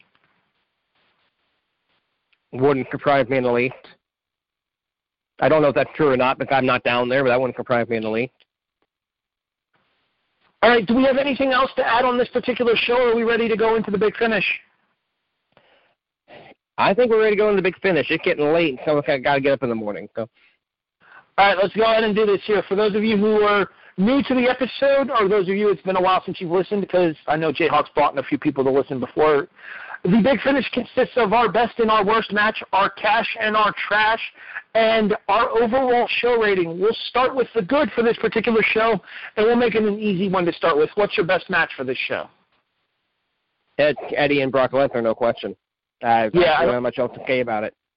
Yeah, I don't think there's any doubt here to me that it has to be Eddie and Brock. Just because of the way that they were able to work together, the story that they were able to tell, and the fact that despite the fact that they won a half an hour, they had that crowd in the palm of their hand for pretty much the entirety of that 30 minutes, gives credit to, A, how good Brock really was back then that he doesn't get the credit for, and B, how great Eddie was. Absolutely, and the thing is, a lot of people are probably going to think, well, the match went 30 minutes, so that's why you're saying that. And it's true that a lot of the truly great matches are longer matches, but longer matches are also a lot easier to be really bad if they fall apart. Because if you have a great 30-minute match, you got to give a lot of credit to everybody involved. All right, let's hit the flip side of that now. What's your worst match from No Way Out 2004? There are definitely a number of candidates here. Just based, like I don't want to knock the match being it got over in the building, but I have to give it to Noble and Nydia. It's not what I want out of my wrestling. I compared it to kind of Joey Ryan earlier. I love Joey Ryan's work as a whole. I hate the U-Pornplex with a freaking passion. I hate that move. I hate that every time you get somebody got to tag me in a video like 8 times. Hey, have you seen this? That's how I kind of feel with this match here. I love Jamie Noble, but I feel like this match is the U-Pornplex with Jamie Noble matches. I don't like this. I don't like this type of match, especially if I got to pay $39.99 or whatever it was at the time to see it. I wonder if Nydia would pull up any references on. Never mind. I'm actually going to go with the opener as my least favorite match on this show. And the reason I'm going to go with the opener is because while I understood the story that they were telling, I wasn't invested enough to care. I did not care for the Bashams as a tag team. I enjoyed their work as individuals in OVW. I thought that Doug Basham as a singles wrestler and Danny Basham as the Damager in OVW were a lot better than their run as a tag team in the WWE. I feel like Shaniqua adds nothing. Scotty 2 Hotty, in my opinion, is underrated. Rikishi, on the other hand, in my opinion, is overrated. I never got the appeal for Rikishi. And all things considered here, they told a basic story. They had a basic match to get through to get to it. And the crowd, more or less, didn't care. So I'm going to go with the opening concept here. Yeah, I was debating throwing that one in there as well. But I was just a lot less offended by that one than Noble and Nydia. I think the fact that Noble and Nydia runs for about half as long as the opener does kind of gives them an advantage in my eyes as well. Yeah, also fair, but when I was watching that match, I had to stop watching. That had to be like 10 minutes. I saw 4:26 and went, really? All right, let's move on here and get to your cash for the show. It doesn't necessarily have to be a match. It can be a moment. It can be something backstage. It can be something that you feel would be encapsulated in the history of professional wrestling. It's got to be Eddie Guerrero's celebration to me. That bell rings, he grabs that belt, he's immediately jumping in the crowd, he's celebrating with Mondo, he's celebrating with his mom, he's celebrating with just random fans in the crowd. And I got goosebumps watching that show again this weekend, and that's something very rare for me, especially on a second or third viewing. Eddie, the smile on Eddie's face as he's dragged out of the crowd by the security. Yeah. That ear-to-ear grin on Eddie's face as they're pulling him back from the fans.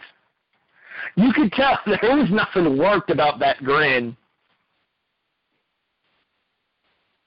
That was a man in his absolute comfort celebrating with what he felt were his people. Yeah, and think about how long he fought to get to that point. The demons he had to fight to get to that point. People forget that he's actually fired in 2001 from WWF at the time, and came back on basically a probationary basis. Okay, we'll give you a shot, but if you screw up once, you're gone. Yeah, so and the fact that he even got to that spot, got back in the company in the first place, and within 2 years coming back in the company, he's the guy. I mean, With the Lucky Land Slots, you can get lucky just about anywhere. This is your captain speaking. We've got clear runway and the weather's fine, but we're just going to circle up here a while and get lucky. No, nothing like that. It's just these cash prizes add up quick. So I suggest you sit back, keep your tray table upright, and start getting lucky. Play for free at LuckyLandSlots.com. Are you feeling lucky? No purchase necessary. Void where prohibited by law. 18+ terms and conditions apply. See website for details. He had to feel vindicated in a lot of ways as well.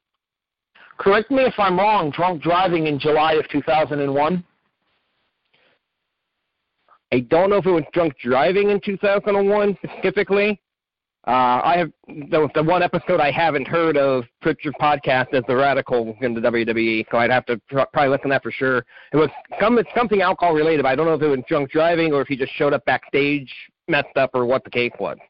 If memory serves, because I seem to remember reading this while I was still in high school, because I would have been 16 in 2001, so I seem to remember reading this while I was in high school. It was something along the lines of he was drunk driving and he ran into a house while he was driving and caused damage, and that's what led to the WWE releasing him in July of 2001. Because he was on WWF television as recently as April and May of 2001 in the European title situation with Matt Hardy and Christian before he was released in July. Yeah, I can remember there being a drunk driving incident when he was still in WCW. He missed a lot of time for that. He kept his job, but he missed a lot of time for that. And it was similar to the story you described too. I don't know if that was I don't know if you're getting your situations mixed up or if that happened twice, but I know it was something alcohol related. I don't remember if it was drunk driving or if it was a backstage deal. I think the WCW one was Eddie was in a car crash and he got hurt because that was when he was the leader of the LWO, if memory serves. Right. All right. Yeah, 100% agree with you in regards to your cashier. It has to be Eddie's Celebration. And specifically, if you're watching the DVD version of the show, which is traditionally what this show was based around, the concept was originally based around DVD versions, but since the network became a thing, we decided to expand it to include the network airing of shows as well. The DVD version of the show actually features what Jayhawk talked about earlier with Eddie's Celebration with Vince McMahon backstage once he got back through the curtain. You know, I have the show on DVD, and I don't know if I've ever seen that celebration. I'll have to try to dig that out. I know for a fact if it's not on there, it's definitely on. It's on one of the Eddie DVDs. Maybe Cheating Death, Stealing Life. I'll have to check. You know what? I don't think I have this show on DVD. I think I bought the pay-per-view. I probably just have the VHS from when I freaking recorded off TV. I don't even have the DVD of it. Come to think of it. All right. How about your trash for this show? God, there's so much to choose from. I know you're probably expecting me to say Noble Nitty as much as I bragged on it today. Honestly, get Gable and as much as I love looking at Tori Wilson, get that segment off there completely. It served no purpose. Chavo Guerrero's promo after winning the Cruiserweight title. Yeah, I didn't think that was that bad a promo, but with just the fact that he repeatedly standing in front of a locker room in front of a dressing room that we were led to believe was Eddie's, repeatedly standing there and calling Eddie an addict. Like, dude, we get it. And that was the story behind Eddie's match, though. And I get what you're saying, but I mean, they're trying to get the story of Eddie's match hammered home with that. And I agree with that to an extent. And if it were Brock Lesnar having that same promo, I wouldn't have an issue with it because Lesnar did actually use that same promo against Eddie, and he did so in the build-up, and it's used in the hype package for the show right after that Sable-Tori segment that you mentioned there. Chavo was moved away from Eddie at this point. Chavo had beaten Ray for the Cruiserweight title. He was involved with Ray for the Cruiserweight title at this point. Chavo's focus should have been on Ray, not Eddie. And then just constantly throwing up the addict thing there. Yeah, I understand that Chavo is actually more like a brother than a nephew to Eddie. I get that. I know that it was all storyline purposes here. But at the same time, leave that storyline to the two people running that storyline with Brock and Eddie. I get what you're going with that. Then again, I'm so used to pretty much nothing being off limits in wrestling anyway. I really don't even think it registered on me when I was watching that promo. So. I mean, going back and rewatching it today, or last night into this morning as I did in order to freshen up for tonight's episode here, going back and rewatching it, it sat wrong with me. Yeah, I can think of a number of other promos that would hit wrong with me if I rewatched them today, and that one didn't register. Well, Randy's off the top of my head, but that's neither here nor there. Yeah, that one's one of the ones I was thinking of actually. Yeah, completely unnecessary, and I hope whoever wrote that line was fired. All right, let's wrap this thing up with a rating. Scale of 1 to 10, Jayhawk, where are you at? The issue you run into here is that this is a one-match show, but that one match is fantastic. Because that one match is as good as it is, I'll go 7 out of 10. And if that match would have been like any other main event, I don't think I'd go anywhere near that high for this show. You know what it is? It isn't even so much the fact that the match is as good as it is. It's what we take out of that match as longtime wrestling fans of who is coming out of that match with the title. Let's say this were, okay, hindsight being what it was. Let's say Eddie and Chris Benoit switched places here, and this was Chris Benoit's moment. I don't think the show has looked back nearly as significantly. The fact that Eddie had the reputation that he had among wrestling fans of being this guy who, despite having so many odds against him, some of them self-created, was able to turn them all around and reach the absolute pinnacle of this business with everybody behind him while he did so, makes this show stand out as so special in my memory. I'm reminded of, and I really don't want to bring this up, but I'm going to, I'm reminded of the November 12th edition of Monday Night Raw from 2005. And the sign in the crowd as they were doing the Eddie Tribute Raw of he lied, he cheated, he stole our hearts. Yep. That's what makes me look back on this show so fondly, because whenever you watch Eddie in the ring with that mischievous smile on his face, whenever you see Eddie working with his trademark work ethic, whenever you see Eddie having his backstage promos, specifically the Los Guerreros vignettes with Chavo and that just gleam in his eyes as he's doing something dastardly, that's the Eddie Guerrero I choose to remember.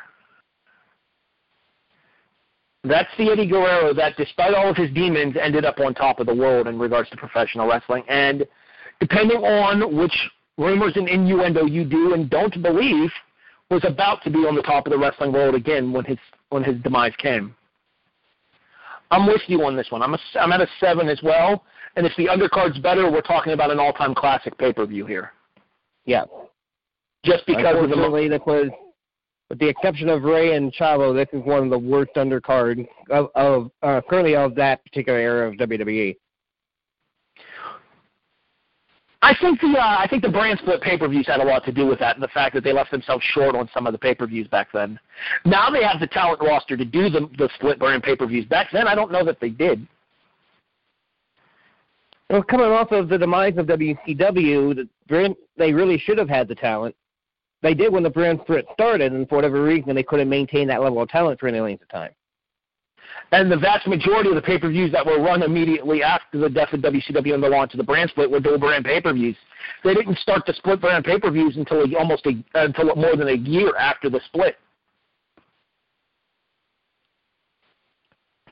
The brand split happened in April of 2002. The first single branded pay-per-view was June of 2003.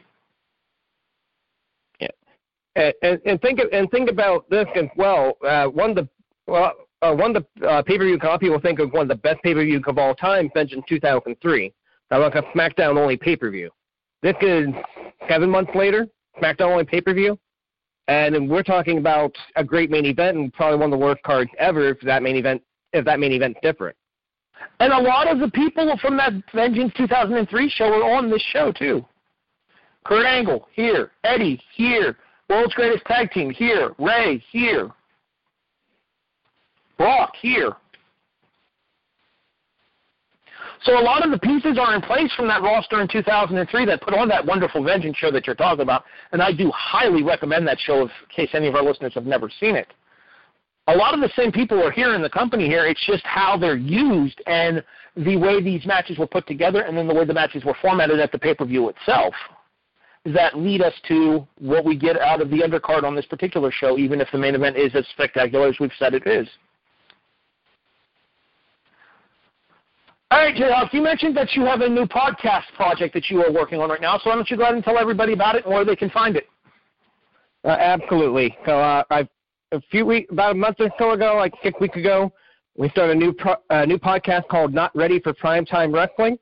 Myself and Charlie Butter, every week we watch something, usually on the WWE Network. Sometimes we'll watch something on YouTube, and we'll kind of give a running commentary on it, kind of like a Mystery Science Theater 3000 type of deal.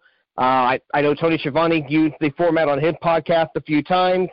We're not the first one to do the format. We are the first ones that I know of that are doing that format each and every week. This week we cover part 1 of Wrestle War 91. We split that into 2 parts. We want to try to keep these under 2 hours, but we want to cover pay-per-view on occasion. So part 1 is up now. You can get that at smartmarkradio.com.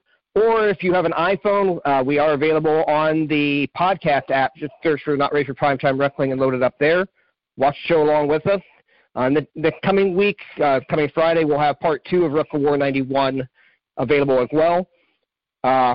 For those of you wondering about my other podcast project, Pro Wrestling Weekend, that is on a hiatus, but we are planning on getting that back up and running probably in January or so. Just schedule being what they've been as of late, we haven't been able to really get around to recording that one, but that should be back in January. And you can find more of myself here at the W2M Network by listening to the SmackDown Live and 205 Live weekly reviews, where I co-host with Liz Puglisi, who will be back this week after missing this past Tuesday night's episodes due to some family situations there. I want to once again thank Wrestling to the Max's Paul Weezer for filling in for me. In addition, Wednesday nights here on the W2M Network, myself, Stephen O. III, and Brandon Bizcobing bring you The Kickoff, which is your take on everything that was the week before in college in the NFL and everything that will be the weekend to come in college in the National Football League. That is The Kickoff here on the W2M Network. Jayhawk, I can't thank you enough for filling in for Patrick for me tonight. I appreciate it. It's always a lot of fun. You know, if you need me, I can be available and get a little bit of notice. So I'll absolutely help you out. Make sure you guys go ahead and like and follow Not Ready for Primetime Wrestling as well for Jared Hawkins and Charlie Butters.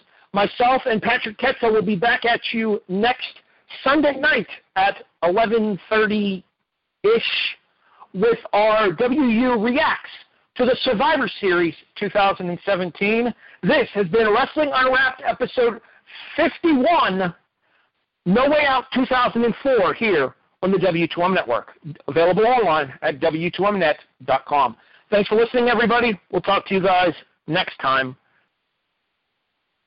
The following podcast is a W2M Network original production. Visit W2Mnet.com for all of our other great podcasts, plus news, reviews, articles, and opinions from the worlds of wrestling, video games, football, and entertainment.